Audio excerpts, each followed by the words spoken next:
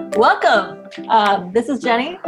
I'm a therapist in training in Arizona, and this is Dr. Skinner, the director of Adult Recovery and Bloom, and we have been working together and crossing paths for many years. It's always fun to do this podcast and kind of learn and it really is. I enjoy bounce off each other. So I feel really honored. It's fun for me to be here. So today we're doing a retake of a podcast we did about anger.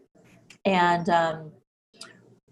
when I think about anger and I think about betrayal trauma, I think, yep, it's a legit, real thing. And it can boil up in us in a lot of ways, or it can be bottled and quiet. And either way, it comes out sideways, and we're a lot of times not quite sure what to do with it. You know, if we just go down that avenue, sometimes the anger comes inward, right? Mm-hmm. So in my research, when I look at what betrayal trauma, infidelity, whatever you want to refer to, infidelity or sexual betrayal, inevitably there is some kind of anger. And so we begin to ask the question, what is the anger about? Right? Is the anger about being lied to, being deceived? Is the anger inward? How could I be so stupid? What's wrong with me that I didn't catch this or know this earlier? But ultimately, anger is a response that we would put in the fight response, right? So either we fight, we flee, mm-hmm. or we freeze. Mm-hmm. And anger obviously is going to be more in this fight. But what am I fighting for? Fighting for the relationship, or fighting to say, you hurt me? Mm-hmm. Or revenge, or sometimes. or both. Or revenge. Right? Yeah, it comes out. Yeah, it comes out in a lot of different ways. And it's really fascinating to me too, because anger is one of those feelings that a lot of us are uncomfortable coming face to face with. Right? So there's all this stigma around anger. Maybe, yeah, exactly what you're saying. Maybe you learned that it's not good to feel anger, so you better hide that. And so it comes out in these maybe passive aggressive or underground type ways, or inner, kind of hatred of self. It can turn that way. Or maybe you learned that anger is really big, and it's, so you get really big with your anger and really scary. Sometimes you learn that anger is something to hide from. I mean, there's all kinds of layers and understandings that we have of anger. And one of the important things I think is to address the stigma of anger, where you learned how to deal with anger, your own and others, and then maybe reframe a little bit there.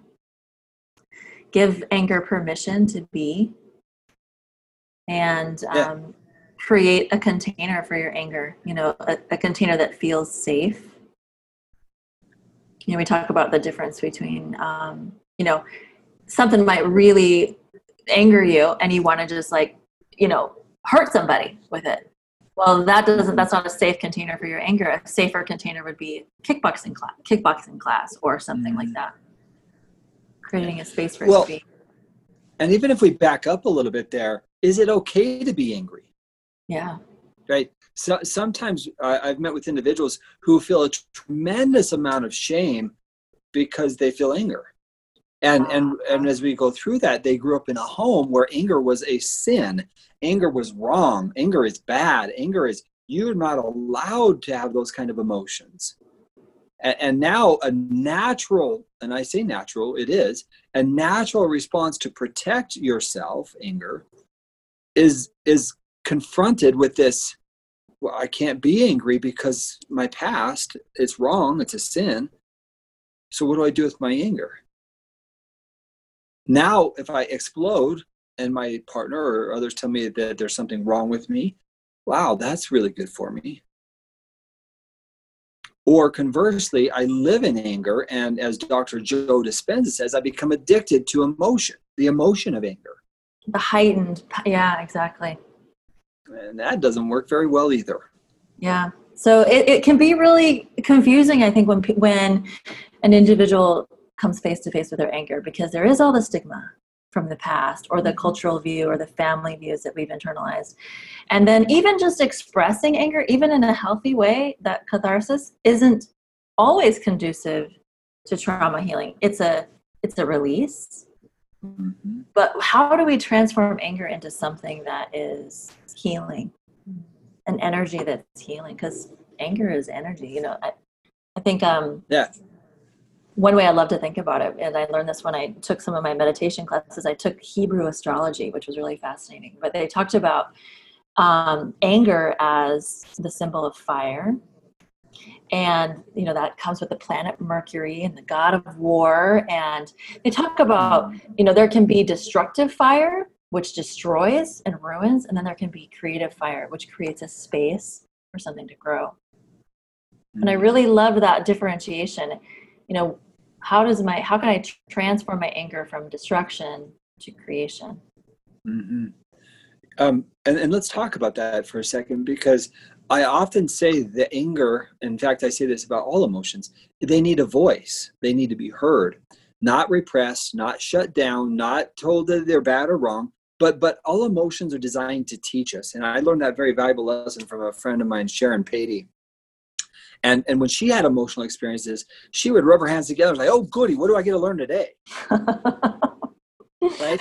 This learned woman is like, okay, what do I get to learn about myself and the world around me today?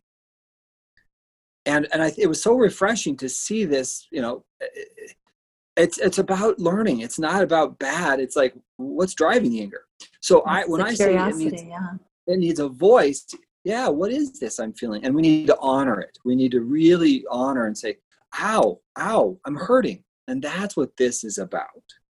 Yeah, there is so much power in that idea of practicing the pause and taking that moment to be curious about myself. What's the sensation I'm feeling in my body? What am I feeling? What am I noticing? If I stay with it, what happens? If I just stay with it and don't try to change it into anything, just notice it, what happens to it? Mm-hmm.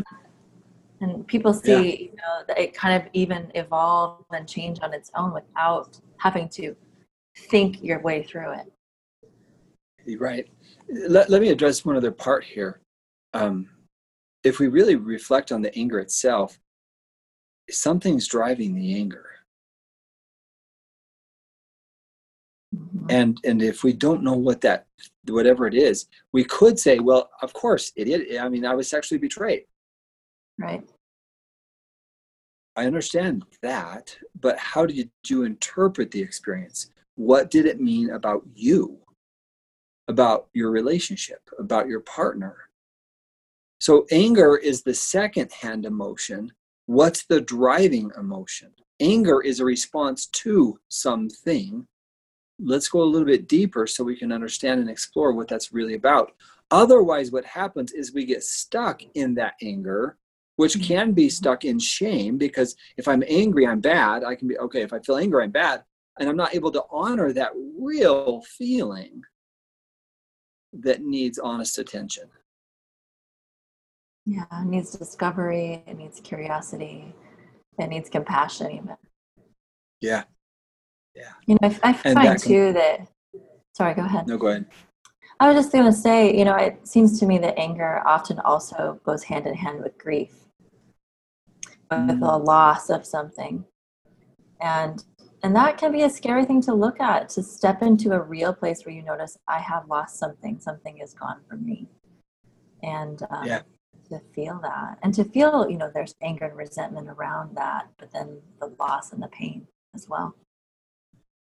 And really what we're saying here is it's valuable to honor the truth, not to suppress, ignore, feel ashamed, but learn from it. It doesn't mean you're an angry person. I cannot tell you how many betrayed partners I've said, I don't believe you're an angry person. And how many of them tear up when I say that, because I really do believe that. I don't believe that they're like, I'm going to get as angry and pissed off as I can. I'm going to wake up and I'm going to see if I can create havoc around my house. Right. No, it's the pain. It's the lack of sleep. It's I'm stressed. I'm worn out. I'm exhausted. I don't know if I can trust you. I don't know if I can do this. So the anger is a manifestation of being worn out, exhausted, wondering whether you're going to be safe with your partner, wondering what they're thinking. All of those things combined. Oh, that makes a lot more sense I'm angry because I'm tired and worn out, and I'm scared that you're not going to be there for me.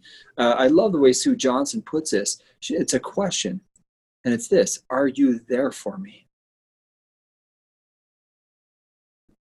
And in betrayal, we don't know that. And because we don't know it, what do? You get angry. Scared. We get angry. I don't know if you are going to be there for me. I don't know that. Right. We get defensive, protective, all of those things. I mean, and it's true, that anger, how else are we supposed to respond to these circumstances? What other, this is very normal. So I love the idea of giving permission to this big, scary feeling that we're not quite sure what to do with. Can I give this permission? Right. Can I explore it a little bit? Could I even maybe write about it? Could I find some outward expression to it? Could I talk about it? Could I move with it? Yes. Can I breathe with what anger feels like? Noticing. And now that's how you give anger a voice. You write about it, you talk about it, you move your body about it. Mm-hmm. It's not uncommon for me to ask my clients how they want to do their anger, how they want to physiologically, what does their body want to do? And it's running, it's kicking, it's punching, a punching bag, right? Not a partner or spouse. But literally being able to express it. What does the body want to do with the anger? Fascinating learning experiences as they go through that. Just unbelievable. I mean, it's interesting to know that, when we're in the stress cycle, everything in your body is telling you to move.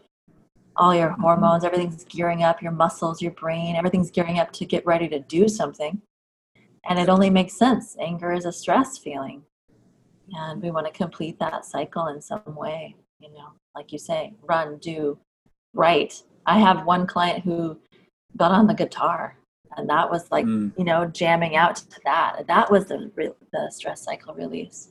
So noticing that in our bodies. And when we notice it, giving it that kind of attention actually is honoring the anger and not ignoring it. And that's really what we're talking about today. If you're going to really work through the pain and the anger of it, give it a voice. Allow yourself to, this is it. This is a voice. And I've had people go on bike rides or go on runs and walk it out and run it out and, whatever it out, because that's what their body felt like they needed to do. I also want to just give this a voice also, is like, just because that is, right, that cycle that we feel, the stress, the anger, we need to find some way to get it out. But also anger might live with you for a while. And you might go through many, many, many, many, many cycles until you find a way to move through that anger. And that's okay too, because this isn't just a one and done thing. This is a very big life rug ripping out. It changes everything. And so there is that emotion of anger that might live with you for a while until you can really, untangle it, because it's very layered and very complex for people. Yeah. So as we close out today, just the one thing I'd like to say, a lot of people say, but it's ruining my marriage. Anger, right? I'm angry. My spouse is saying, look, I'm not going to talk to you, whatever. Right. So to those individuals, your anger can be placed in other places until you can give meaning to it. But asking your spouse to be with you in the anger, they may not be able to hold it because of their shame. And sometimes I found that the betrayed wants the betraying spouse to hold their pain. And I tell them there will be a time for that. But right now, if they can't or they reject you, it's usually because of their shame. Because they're now being reminded of how big of a failure they actually were. It's not that they can't, it's that they're not yet prepared. And with the betraying spouse, it's learning to hold the anger and recognize you know what, I hurt them. This anger is about my behavior. It does not mean I'm a bad human being. That's the voice of shame. You're bad. You hurt people. You're a failure. I might as well quit. I can't do this. So my shame turns me away from my spouse, when in reality, if you could sit and hold the anger, you might be able to make amends by being present. I can't tell you how many couples I've tried to work with that concept on, because it's so incredibly important. It is important. It reminds me of a story I read, just real quick, I know, about a Hindu goddess, Nila Patakanyata. Repeat that. I'll say that twice. Nila Patakanyata. I think her name means, literally translated, falling into the blue, or forever falling into the blue. And in this story, it talks about kind of the creation of the world and how it was done. But it was all the gods and goddesses got together and they stirred this really dark, inky blue lake. And it was exhausting. Everybody took a turn. And from the lake would come, the elephant, the trees, the human beings, all the good things. And finally, they get to the last goddess hasn't yet stirred, but everyone is exhausted and has no energy. So the last goddess stands up. That's Nila Patakanyata. And she begins to stir the lake. And all of a sudden, this blue poison comes up out of the lake. And the god Shiva, Shakti, holds it there in his throat with yoga. So he brings the blue poison in and holds it in his throat with yoga, as they do. And as he holds her poison, she's able to stir some more. And as she stirs, then beautiful things, emeralds and diamonds and rubies and sapphires, all the jewels come out of this inky lake. And they're the hard work, the jewels. And it's the story of how Shakti holds the poison for her for a little bit, but then he gives it back to her and lets it go back into the lake. So like you're saying, we got to find some place where we can have our poison be held, right? A therapist can hold your poison for a little while. A friend can hold it for a little while. Maybe your partner can hold your poison for a little while, but ultimately it is yours. And it's yours to figure out. And so, right, we do find those safe places that can hold our poison so that we can extract the diamonds and the jewels and all the good things. Because we all know that everybody's of infinite worth. And I find that many betrayed feel a belief, I'm not enough, I'm not good enough. And you, because you betrayed me, remind me of it. So that's why I'm angry. Is I feel anger because it reminds me that I'm not enough. And to all those, I say, you are always enough. The betraying spouse had a problem. It's not yours. It's not your fault. Yeah. Well, thank you. I hope that if you're listening out there and anger, this topic we talked about today touched you in any way, that you can explore and give yourself curiosity and permission around those fiery feelings. So thank you for tuning in to Love Rise. And how do people get a hold of us if they want to ask us to address questions, Jenny? I know the answer to this question. It is hello@bloomforwomen.com. Questions, comments, thoughts, whatever you want to say. Awesome. All right. Thanks for your time.